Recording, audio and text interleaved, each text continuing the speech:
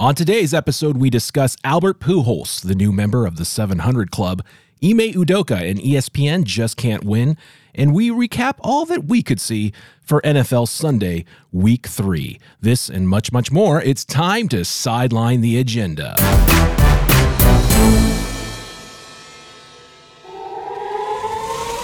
And welcome to Sideline the Agenda. My name is Scott. With me is Kevin and Chris, and welcome to the show that sidelines the talking points of the corporate sports media. We give you our opinion unapologetically, nothing is out of bounds, and every subject is fair game. Well, coming up, NFL Week 3, Boston Celtics suspend head coach Udoka, sparks drama at ESPN, and the Dodgers can't resist the Pujols 700 assist. But first, we'd like to invite you to just join our podcast on Apple Podcasts and subscribe to our show. You can also follow us on Twitter at Sideline Agenda. Sideline the Agenda. Get off the sideline and into the game. Gentlemen, how is everybody doing today? I know that we're all kind of battling sickness here still, but it's good to see that Kevin has returned back off IR. I am alive. I am here. I know. I feel like I was put on a different planet. Yeah, no, I hear you. We've all, like I said, all three of us is just kind of spread through the ranks here at Sideline. Bitten by the bug. That's right. Being sick, but being COVID negative. I know. It's a beautiful thing. Who knew it was possible? As we were discussing last week, it's just that there is no other sickness apparently than COVID-19. And then when you don't have COVID and yet you have symptoms that are similar to COVID, people lose their minds. They don't even know what to do with themselves. Are you sure? Yeah, a lot going on. A lot of going on in sports this weekend. Did you guys see by chance that protester who set his arm aflame before Roger Federer's last tennis match? I didn't catch that one. He ran out on the court, sat near to the net, and he was a climate activist, of course. He had a he had a shirt that said "End UK private jets," and then he proceeded to set his arm ablaze. I believe accidentally, based off of the look of shock and utter horror on his face, and then him systematically trying to swat the flame away. But then he just sat there and continued to sit there until he was literally dragged off the court like a hungry, cranky toddler. Real geniuses these climate protesters are. He's protesting emissions, and his way to protest it is to set a fire and have some more emissions out there. Right. But it is a cause, though, I could probably get behind in regards to exposing the hypocrisy among the global elite, in which they tell you to restrict your your energy consumption. You cut back, but we're still going to fly our private jets around the world, well, it's like this same thing with their gas vehicles. Oh, you should just go out and get an electric. Oh, yeah, because we all got the money to just go out and buy an electric vehicle. Like what do you mean? It's only $60,000 for a car, base rate. I was a good old saying, liar, liar, pants on fire. I saw a guy post online. It was a bill for his for service for his Chevy Volt, in which he needed a new battery for his Chevy Volt, and it was something like $35,000 was the bill. And it's like, I got to buy a new car. This is all the stuff that they don't tell you, right? Not to mention the fact that it's like, I'm sorry, these things aren't powered by unicorns and Smurf farts. It's coming from your local energy plant. And if it's a natural gas plant, it's a natural gas car, baby. If it's a petrol plant, it's a petrol car. It's not magic from here to there. It just, if anything, it elongates the efficiency of the electricity itself, right? Because it has to come from the power plant, hop around a grid if it's not being used right in that immediate moment, and also travel through the line to your home, in which there's fall off rate. It could be anywhere up to 50%. And then when it gets to your home, then that goes into your car, opposed to your petrol engine, which is, guess what? In essence, an energy plant within your car itself, and it uses all of the energy right there, right then, in that moment.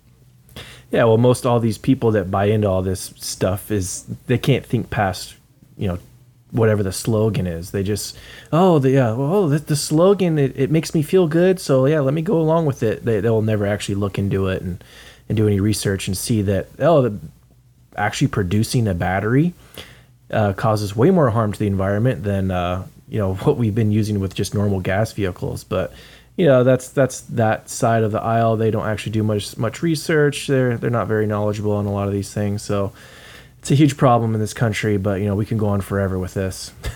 Now, I also just saw a video of massive lines for all these Teslas to try and charge their vehicles, because it takes a long time to charge that vehicle. So there's only so many charge stations, and you're going to have a massive line, and they got to wait for hours just to charge your vehicle. So that's another issue. Up off that 395 towards Mammoth in the Sierras, where all the uppity elites like to go and take their electric vehicles with their 12 to 20 Tesla charge stations. But it's a problem when there's about 80 of you and you're all trying to fill up, so to speak. Speaking of unicorns and Smurf farts, we all like to have, everything buttoned up nicely for us. We like feel good moments, as a society. And I'm suspicious of a feel good moment that was kind of put together in sports last Friday night. And that specifically was for Albert Pujols. And he was able to hit that 700th home run in Dodger Stadium. I don't know, was it just me, or did it all feel packaged together rather nicely? We know that Pujols and his family, his children specifically, live in the LA area. There was a pregame speech given by Albert to the fans. Of course, Pujols was a member of the Dodgers. He joined the Dodgers last May. And so he gave an address to the stands, and there was nothing but meat from the mound. He hit, not only did he come in, he came in Friday night with 698 career home runs. And that night he happens to get both 699 and 700. The first home run came from a 2-strike fastball down the middle from Dodgers left-hander Andrew Heaney, and in the third inning, and he lined a 434-foot rocket into the left center field for 699. And in the fourth, he got a hanging slider from right-hander Phil Bickford and lifted a 389-foot home run to become the fourth member of the hallowed 700 home run club, joining Barry Bonds, Hank Aaron, and Babe Ruth. As he crossed home plate, he gave big ups and love to his friend Adrian Beltre, who was sitting up front in the stands. It was a wonderful moment. I hate to be the skeptic here. I hate to be the person who's a little bit cynical, because I love Albert Pujols. You're hard-pressed to find anybody who doesn't love Albert Pujols. But I don't know, guys. What do you think? Was this maybe Dave Roberts, a little wink and nod? Was this the Dodgers themselves, a little wink and nod, helping out their old friend Albert to join that wonderful historic club known as the 700 Club? Well, for those of you that listened to, I don't know if it was our last episode or the episode before, but I basically predicted this. You did. I said you when definitely they play did. the Dodgers, that they're going to serve them up at least 1 or 2 pitches, and that's exactly what they did. In the same game, though, it was still a 3-game series, isn't it? Yeah. But it was all piled into one show, so to speak. Well, because there's no guarantee that even though you serve him up one, that he's going to knock it out. That's true. They have several chances. Might as well take advantage of every chance you can. If they could do it in the first game, then awesome. Then you don't have to worry about it the rest of the series, and then you can just try and win those games, because they got blown out that game that he hit those home runs. But it almost, all those things that you mentioned, it almost seemed like it was like a production. they had all this set and ready to go, and it was just on Albert to follow through and hit those home runs. But definitely congratulations to him. Excellent career. It was definitely poetic that he did it against the Dodgers. They've been rivals for so long, so many playoff matchups. Even when Pujols wasn't there, they still had several playoff matchups where they knocked each other out. But yeah, it was nice, because he was a member of the Dodgers last year, so he had the camaraderie with a lot of those guys in the dugout over there. So yeah, it was nice to see him hit 700, become a member of that exclusive club. He deserves it. Like you said, everybody pretty much loves him. He's a class act. But but did he really earn those last two? I mean, you can make that argument for you still got to hit the ball. I mean, I remember in the home run race when McGwire hit 62, that guy served that one up right down the middle. So that's kind of part of the game. I don't think the Dodgers. I can't remember if it was when Bonds hit 70 or 71. Or if it was when he hit 656. It was against the Dodgers, and they kind of served him up a couple too. So it's kind of part of the game once these guys reach that certain level to kind of get them over the hump a little bit. But I think him being a member of the Dodgers last year really helped them set that up even more. It's a meatball. It's all the meatballs we saw in L.A. Dude, the first pitch itself was supposed to be a changeup. I'm talking about the first home run, the 99. Yeah. Supposed to be a changeup. It was 86 miles an hour, hovering right over the plate. I thought he was going to swing at that one. Then I was like, okay. Then he missed low inside. Then came right back with the fastball. Oh, man. Dave Roberts was definitely giving him a handshake. And obviously, I mean, well-deserved. Pujols has a awesome career. It was nice to see Dave Winfield in the stands. And like you said, Scott, see Adrian Beltre there. It was just a nice moment, I think, for all baseball fans. We all pretty much can appreciate what Pujols has accomplished. And to do it in L.A., I mean, what better place other than maybe St. Louis? Yeah. He's got a couple more games left. So we'll see what he ends up with, but I mean, yeah, it was definitely meatballs in LA.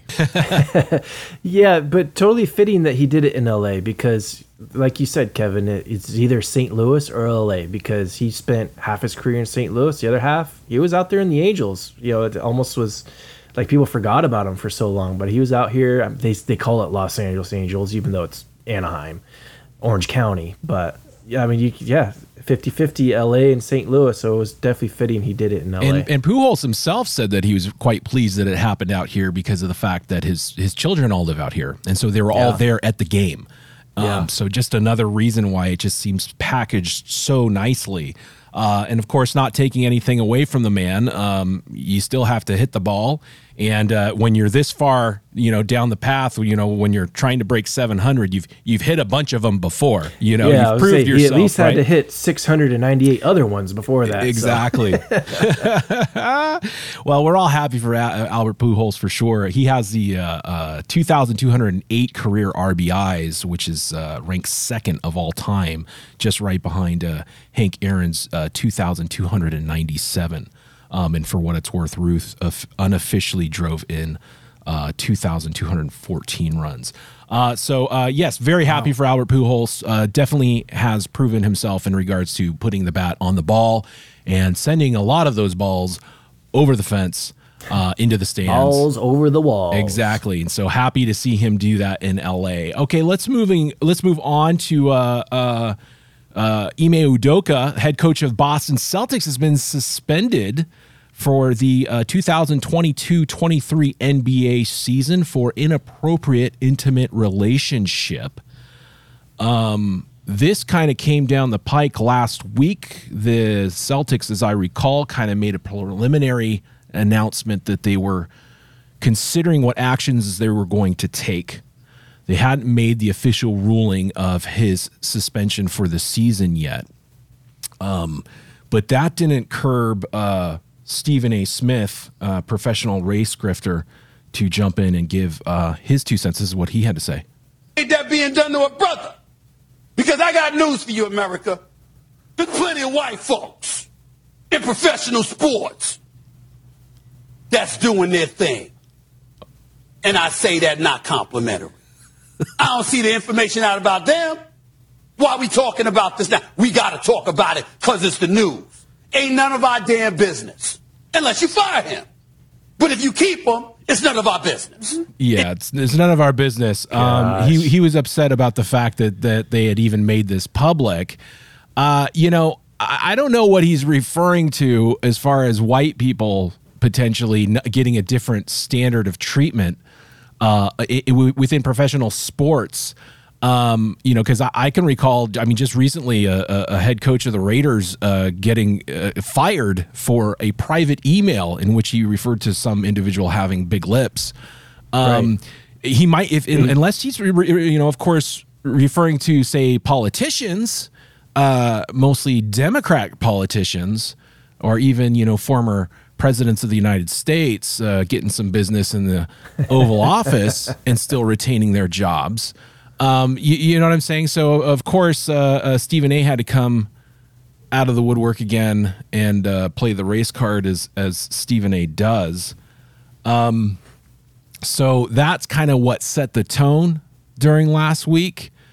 And then additional information started to come out. Udoka, of course, was cheating on his fiancée and actress Nia Long with a staffer. Now, the staffer was not announced. They never revealed who this individual was, but then rumors started to leaking out. Apparently, the staffer would book travel for both Udoka and for Nia Long.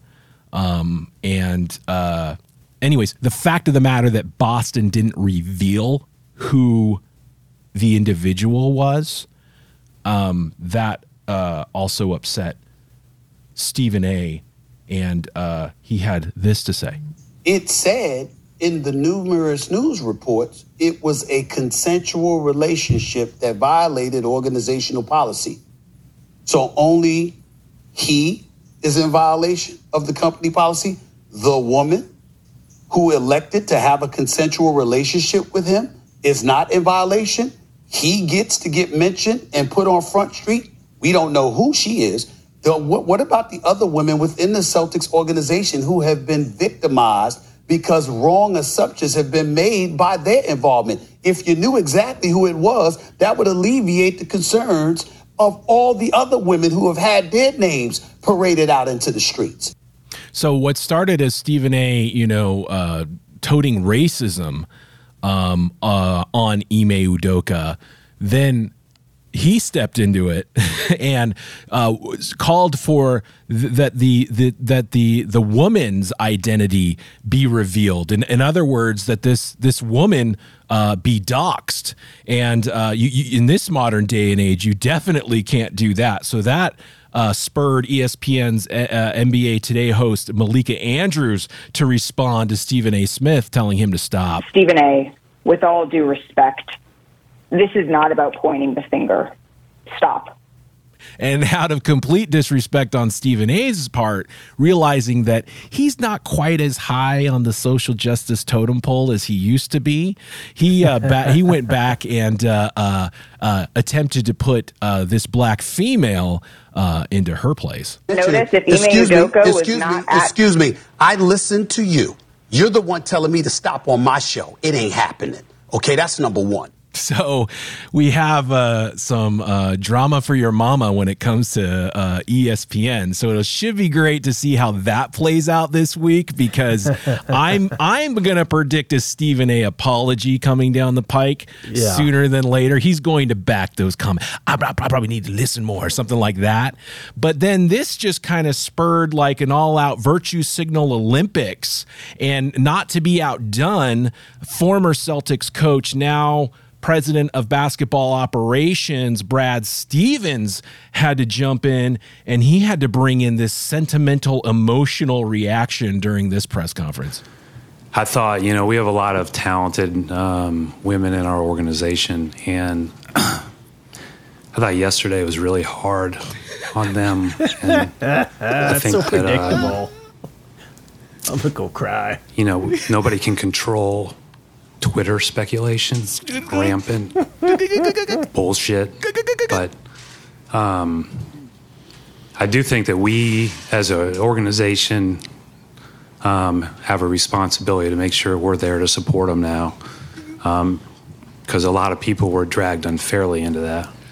Is that Brad Stevens or is that Pete Buttigieg? I can't tell. Yeah, dragged unfairly into this. How about this, Boston Celtics? Why didn't you just say that Ime Udoka is being suspended for a year for breaking like Boston Celtics protocol and leave it at that. They're the ones that put out the information that this was because of an inappropriate, intimate relationship. So what? People aren't going to ask questions. People aren't going to speculate over social media. People aren't going to inquire or come up with theories of who they think this individual is. You already told us as part of the Boston Celtics staff.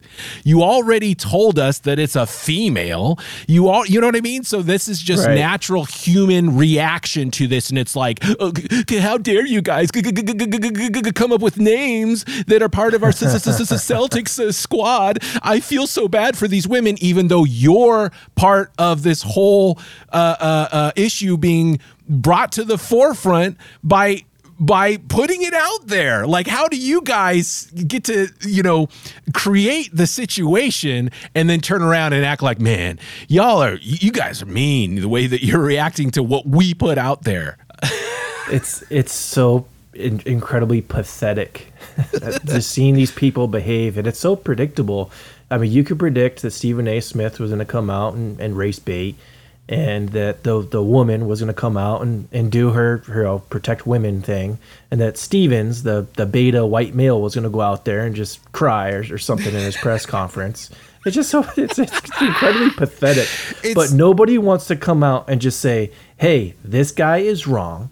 He deserves the punishment that the Celtics decide to give to him, whether they're fire him or suspend him. And the woman was wrong as well. They want to deflect and protect. They deflect away from the people that are at fault because they're a protected class or whatever the reason.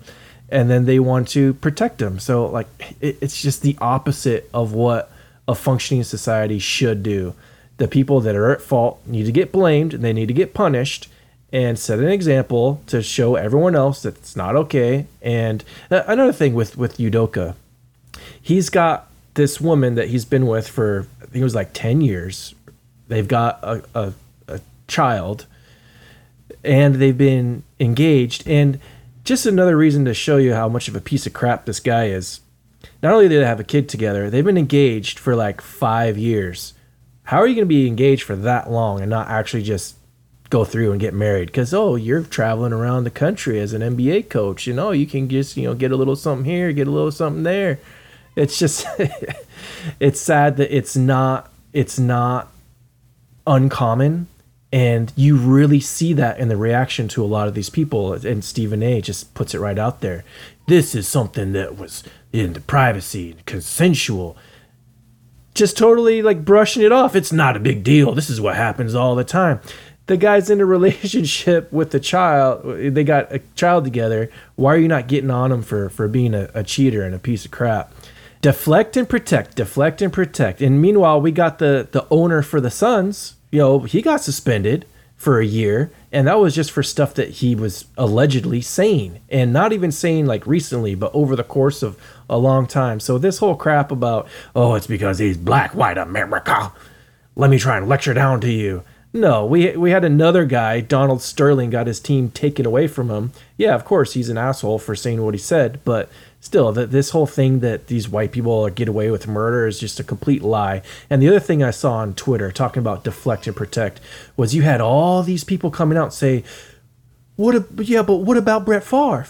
Yeah, but what about Brett Favre? Like, Brett Favre's got nothing to do with this. Brett Favre is a completely different situation. Yeah, he probably did some wrong stuff too, but that doesn't mean that this guy, Udoka, is not deserving of some blame and deserving of all the backlash against him. He deserves it. Quit trying to deflect it and protect him. Exactly. And that's the thing. It is a deflect and protect. I mean, the Brett Favre situation is a completely different situation, and Brett Favre hopefully will get dealt with. But this does not take away from Ime Udoka's actions and right. who he is as a person. And from a moral standpoint, you need to hold people accountable. You need to better those around you because they affect you and your space and your franchise and your team, even if it's not something that's directly basketball related. If you are not of a sound based individual, you make questionable choices, and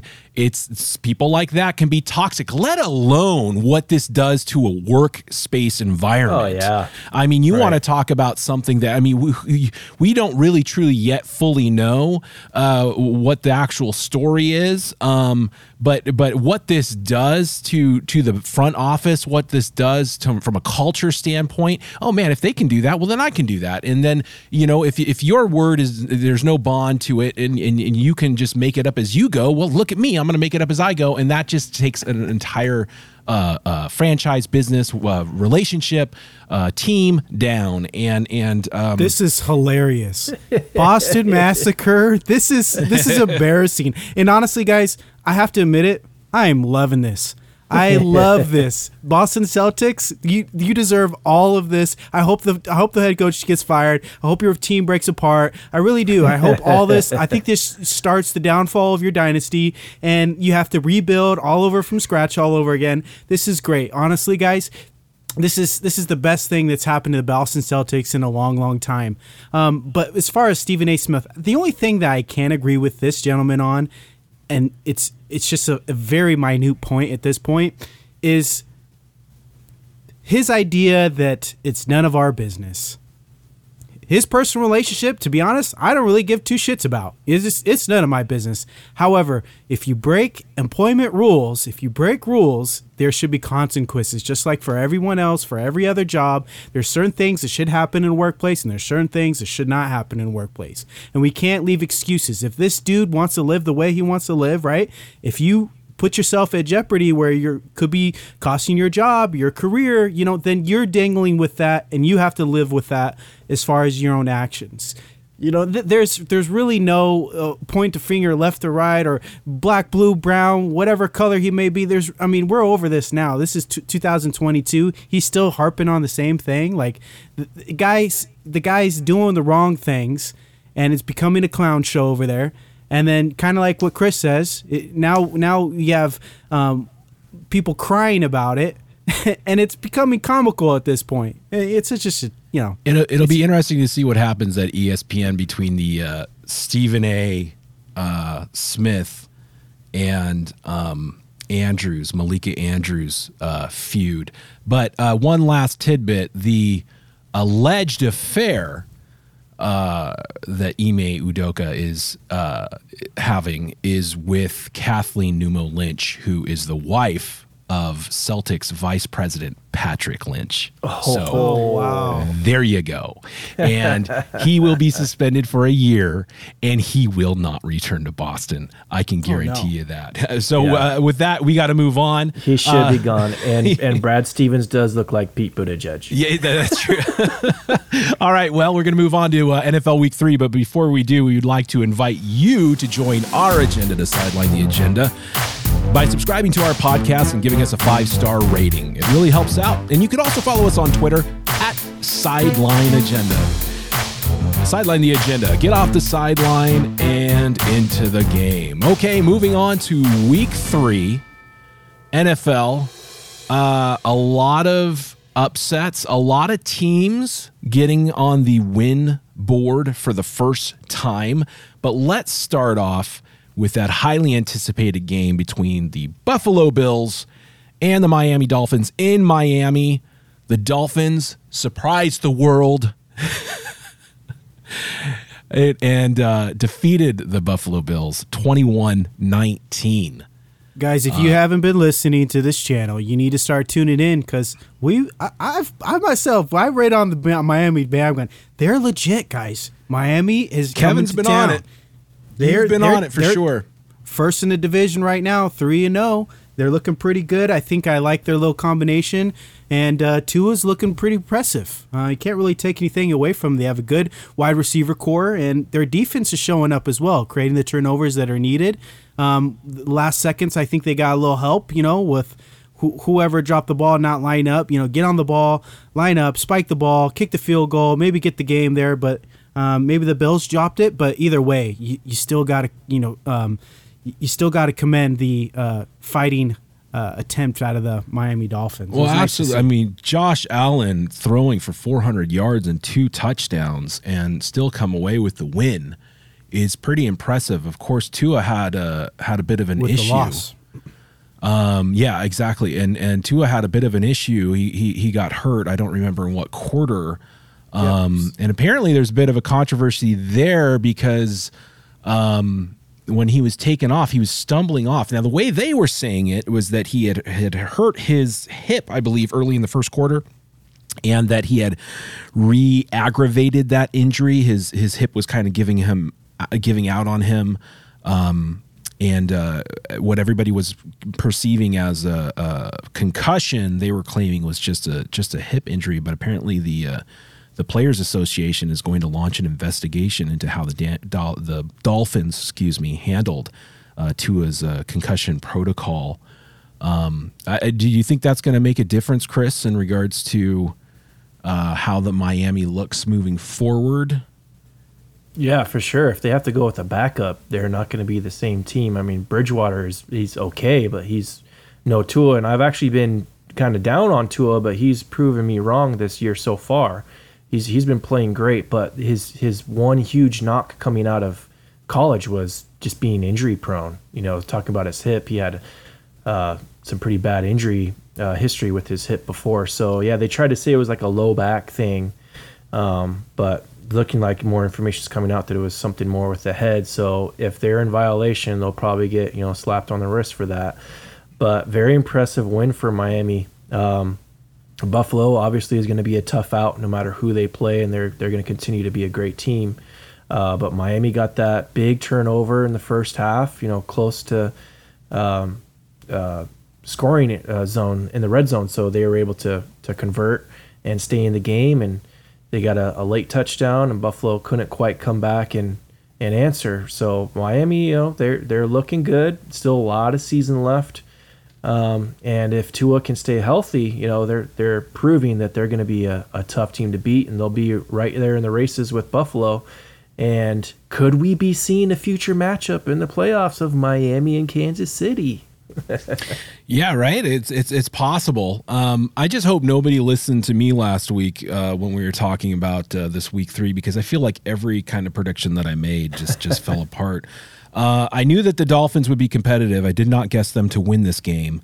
I suppose I thought that the Cincinnati Bengals would clearly beat the Jets, which did happen today, getting them their first-time W. A lot of first-time Ws this weekend. Of course, the Cincinnati Bengals, the Tennessee Titans finally getting on the board, Carolina Panthers against the New Orleans Saints, and unfortunately, to Kevin's chagrin, the Indianapolis Colts finally getting a W against the Kansas City Chiefs. Pick one of those ones. Which guys do you want to talk about? The Chiefs first? What happened in Indianapolis? Yeah, what a disaster, huh? Actually, it was a great game. Kind of went back and forth, but it just seemed like the Chiefs were a little stale.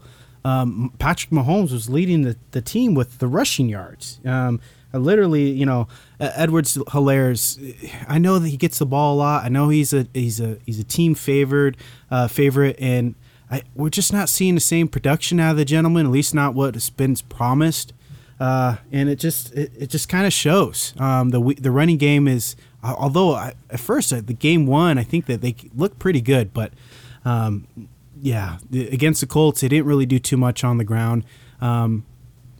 Kelsey had a couple drop passes. There's some, but it was any given Sunday, right? Any one of these teams can come in and put up a W, and good for Matt Ryan. They were at home. They did get a lot of calls. That ref, towards the end, that was a big call. That personal that personal foul against Chris Jones that pretty much turned this game and made it more exciting. Obviously, Colts drive down, score a touchdown, and pretty much seal the game with very little time left on the clock. I think the Chiefs have some quirks to figure out. I don't think Hardman was the no-show. I know he's dealing with the heel injury. Scantling, he's here and there. I think he needs to be used a little bit more. And I know that they like to do the 2 or even 3 tight end sets, but that to me kind of takes other players off of the field, and I don't see the whole production out of that. If your run game isn't isn't sufficient enough. So great game, exciting all the way down to the last seconds, and just went Colts' way. Cornerback L'Jarius Sneed just like body slammed Matt Ryan. Did you see that one off the edge? It was pretty great to see. And also that was a pick. That was a scoop. That was a touchdown for sure. But and of course you saw Patrick Mahomes and Eric Bieniemy getting into it on the sideline. Is there trouble in Kansas City? Yeah, because I think Mahomes wanted he's a competitor. He wants to push himself. He's got obviously arm strength. He can throw the ball, and Bieniemy just opted out for a little run play towards the end of the half, and Mahomes didn't like that. And he wanted to chase the ball and get the offense down the field and see if he can put up some more points. And obviously, at the game like this, maybe Mahomes was feeling something Bieniemy didn't. Because this was a very close game without a field goal. Maybe we could grab every opportunity that we need, and we can't just hand over the ball or run out the clock and not be competitive. And I think maybe that was it. And Andy Reid came over, said something to Mahomes. That kind of quickly died off, and we'll see what they come out with next week.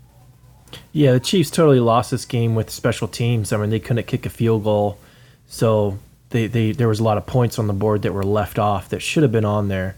But I agree with you, Kevin. They got to do something with the run game. They're just too predictable, and I don't think their play calling is very good to where these teams are just playing these soft zones and just kind of forcing them to have to trot down the field slowly, and it's just not working. Their offense, it looked great week 1, but since then it's just been kind of here and there.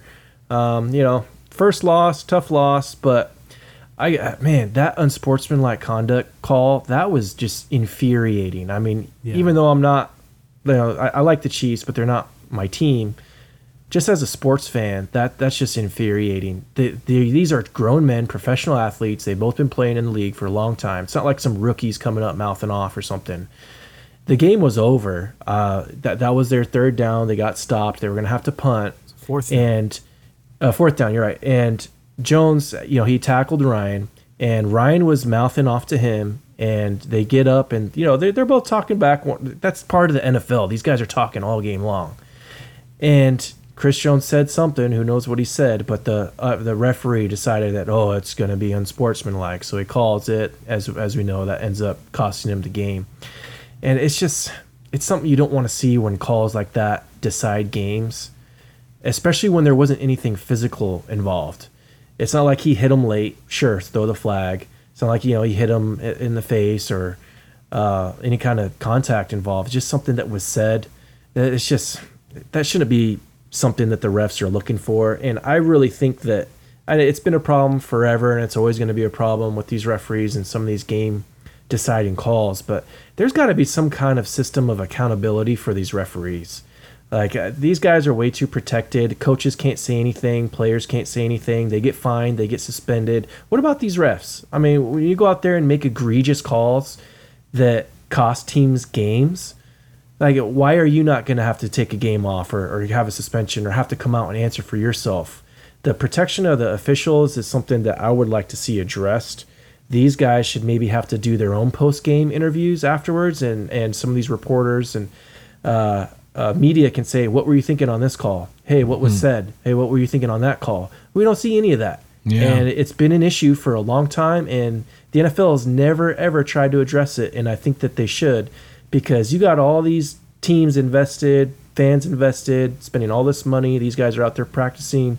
They play a tough game, and here in the fourth quarter, a couple minutes left, you have a little unsportsmanlike conduct decide a game just because two men are talking back and forth. It's just, come on. Yeah, a lot on the line, too. That's interesting. I mean, it's a slippery slope. Don't need to get into that today, but perhaps a conversation for a later date. It's some good points there, Chris. Some good ideas. Let's move on to real quick. AFC North. Just curious. Week 3. Who would you say had the bigger win? Of course, Pittsburgh Steelers lost to the Cleveland Browns Thursday night. But the Bengals finally getting on the board with the W, but also the Baltimore Ravens beating the New England Patriots and Lamar Jackson hitting for that 5-touchdown count again. Yep. That's my Jackson. vote. The Ravens. Jackson's looking good. Really? Wow. Yeah, I mean, it's nice for the Bengals to get their win and kind of start feeling good about themselves, but Jackson is playing a hell of a season so far, and on the road in New England. New England even had a lead for a little while. For him to come in and just finish that game off, that's what he should do, and that's the MVP type player that he is. Absolutely. Looking good. He's making a good case for that at this point, for sure. The Bengals Detroit got Miami next week. So that'll be another good one. For the Bengals. Yeah, that's going to be a good one. I'm looking forward to that game for sure. That's Thursday night? Yep. Yeah, looking forward to that. Detroit Lions seem to be handing the Minnesota Vikings in Minnesota, handling them, perfectly fine for the majority of the game, and then end up losing that game. I felt like it's changed the channel, and the next thing I know, Minnesota's won the game. I only bring it up in the sense that I had a brief moment of like, oh man, Goff's back, because of course, being a Rams fan myself, Goff always has a little warm space in my heart. I always want to see him do well, but actually, not so much. But did you see that that Fly Eagles Fly defense? Put on a bit of a front clinic to Carson Wentz. Poor Carson Wentz, who was sacked 8 times today. Jeez. Yesterday, excuse me. Yeah, 8 Philly times. looks good. That's never too good. Yeah, he's got a kind of a tendency to hold the ball, so that's not totally shocking. Jalen Hurts though looks great, guys. 3 I touchdowns, think the 340 Eagles yards. are looking good. Gosh. I agree. I think the Eagles look great. And of course, I have them picked to win their division, but I think that they're going to be a bit of a sleeper in the NFC. Yeah. Devontae Smith looking good out there, 169 yards. Former Heisman. Yeah. They're pretty solid. Yeah, a team you wouldn't really want to play in the playoffs for sure. They're looking good right now. And keeping with the upsets here, we've got Jacksonville Jaguars defeating the Los Angeles Chargers 38-10. Exactly. Yeah. Coming up, is this increasing your confidence in Jacksonville or making you question LA? For me, it's just increasing my confidence in Jacksonville as a team. Yeah, I'd agree. It's that division that we were all kind of like, oh, we don't really know who to pick. I mean, Tennessee looked great today, but Jacksonville is looking good. 2 great defensive performances in a row, and they had the offense to go with it today. Yeah, Las Vegas Raiders, though, they just look like crap. I mean, they're no good. I'm sorry. I'm off the bandwagon. I was never really on a bandwagon for them. But as far as people talking about the strength of the AFC West, they're not it. I was just about to ask you guys, what do you think about the AFC West? Are they an incredibly overrated division? Yep, absolutely. Everyone was like, oh my gosh, they're going to be amazing. It's the best division in the league. I'm not so sure. Massively overrated, in my opinion. Though, I would disagree with that. Well, it depends on how you define overrated, because I would disagree with that myself, because I still hold steadfast and true to my original pick of having the Chiefs win their division and potentially still the Chargers and even the Broncos being wild card. I know that's a stretch considering that the other teams that are at play in the AFC. So I guess maybe they aren't overrated as much as I am professing in this moment, but definitely the Las Vegas Raiders are. I agree with that. I think the Chargers will still make some noise. They'll figure it out. Herbert's still putting up pretty good numbers.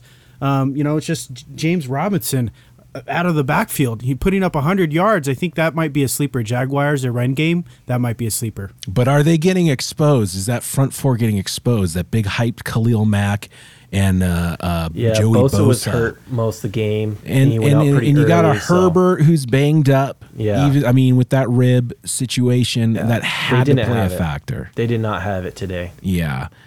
So I think that they're don't write the Chargers off just yet. I think they're going to be just fine. And of course, our Rams squeaking by the Phoenix Cardinals, a game that they should have just dominated, seemed to have the illusion to come down to the last minute almost.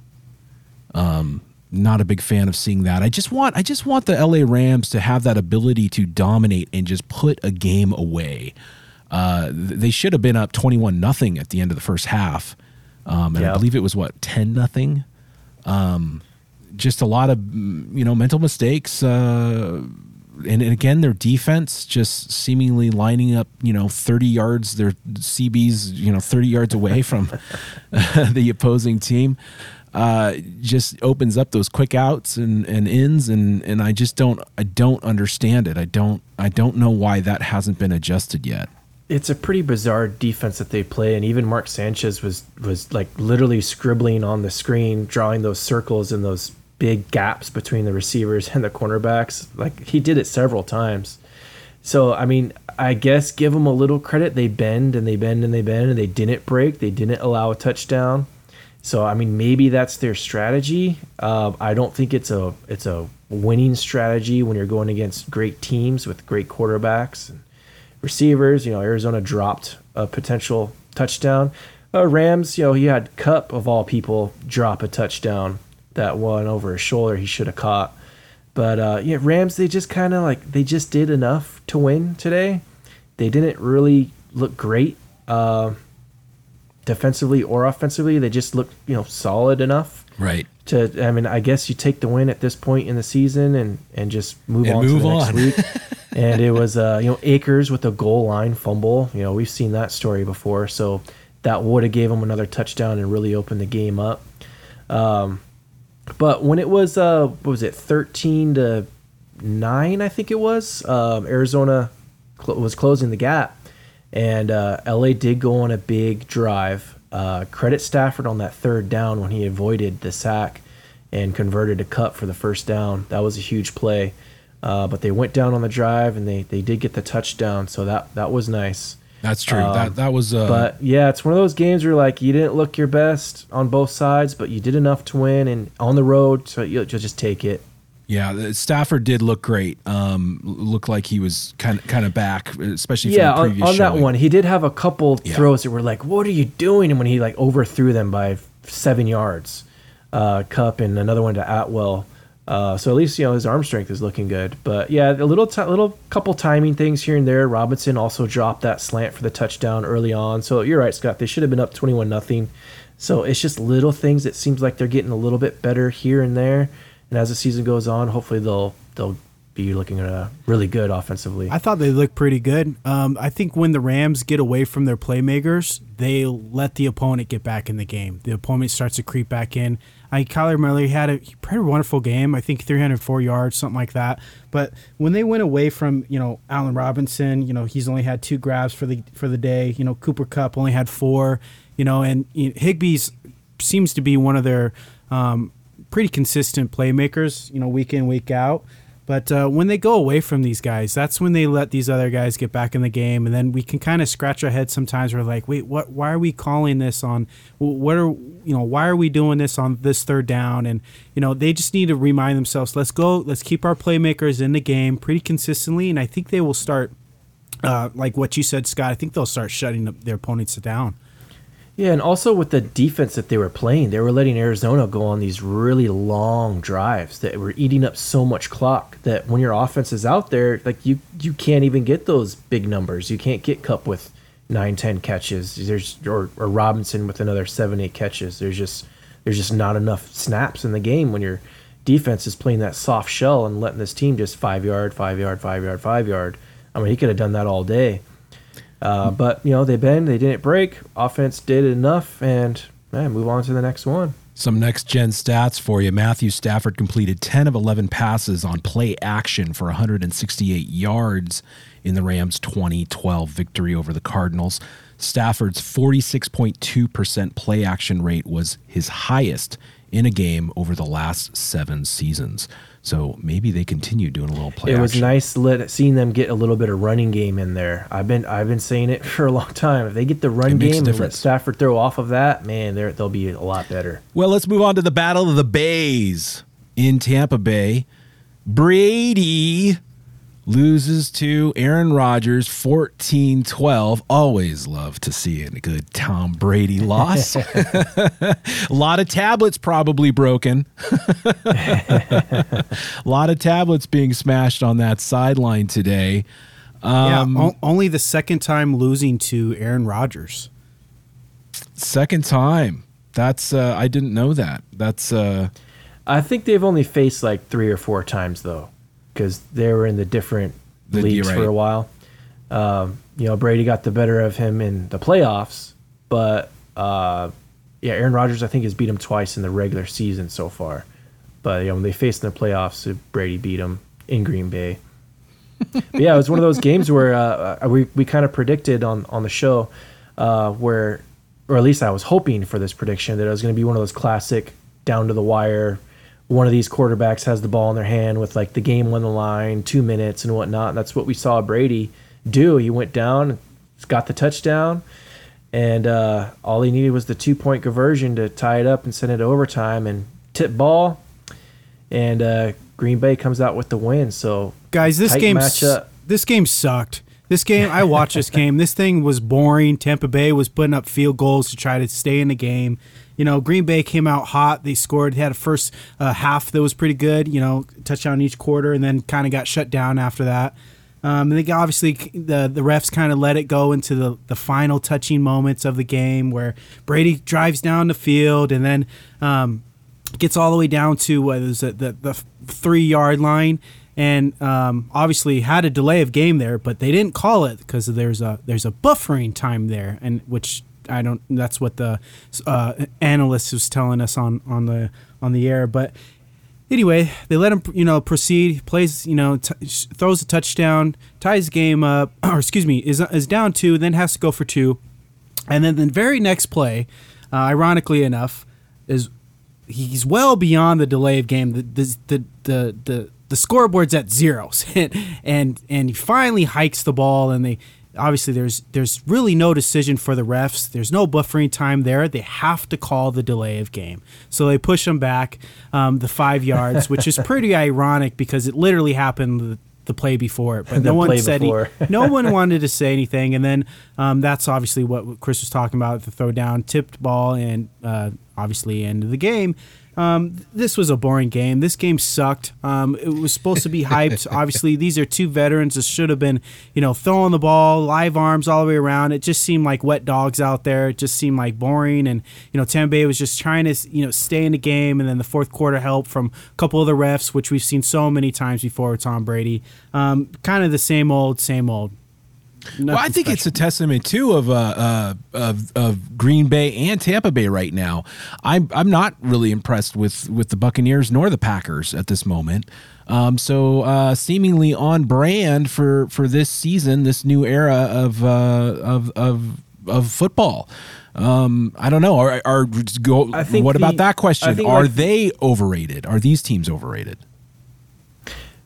Well, I think the only kind of excuse you can give so far is one being early in the season, 2 the Packers have a bunch of like really young receivers that they haven't really built that rapport with Rodgers too much yet. Injuries, especially injuries, particularly on Tampa's side. You had Godwin out, Evans was out with a suspension. I don't even know if Julio Jones played. I know he's been injured as well. So I mean, those are their bread and butter guys. Without them, they're not going to look the same. So it turned into a defensive battle, which is funny because, like Kevin was saying, I was expecting these 2 amazing quarterbacks are going to be out there throwing the ball around. But it just shows you that if you don't have the weapons and you're going against good defenses, even these amazing quarterbacks can't really do all that much. So if you don't have the weapons, there's only so much you can do. So Tua's got weapons. He looks amazing. Hurts has weapons. He looks amazing. But if you swap those roles, if you put Brady or Rodgers on those teams with those weapons, they're going to look even more amazing. I agree. Hurts and Tua won't look as good. So injuries early in the season, it was like Kevin said, it was just kind of a bum game. It was entertaining at the end because it came down to the wire, but not too much you can really take away from this game. I agree, Chris. Julio Jones is going to be out. Oh, go ahead.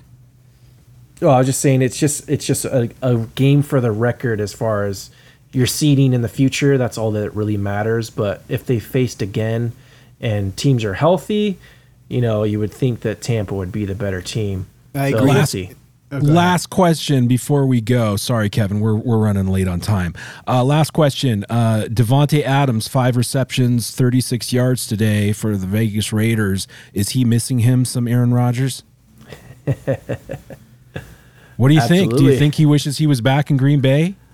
That again, the Vegas Raiders are overhyped? I don't think he wishes that because he's, he got the money. Laughing all the way to the bank, and he's in Vegas. No, I don't think he feels bad that they're 0-3, but, how bad does he really feel when he just goes home to bed and a mattress full of money? Well, you like to at least have the illusion that they care a little bit more than just money. I think he would. I think he would like to see, and I'm sure any Raider fan would like to see them target him a little bit more. What happened to this amazing chemistry that him and Carr had from college? Like, it looked like they had it in game one a little bit, but since then it's not really been there. So, yeah, I'm sure he's disappointed he's not being used more, and that they're 0-3. But would he still rather be in Green Bay? I don't know. I think not. Kevin, your Kansas City Chiefs, they're going to see the Tampa Bay Buccaneers next week. What happens? Do they bounce back? Yeah, good question.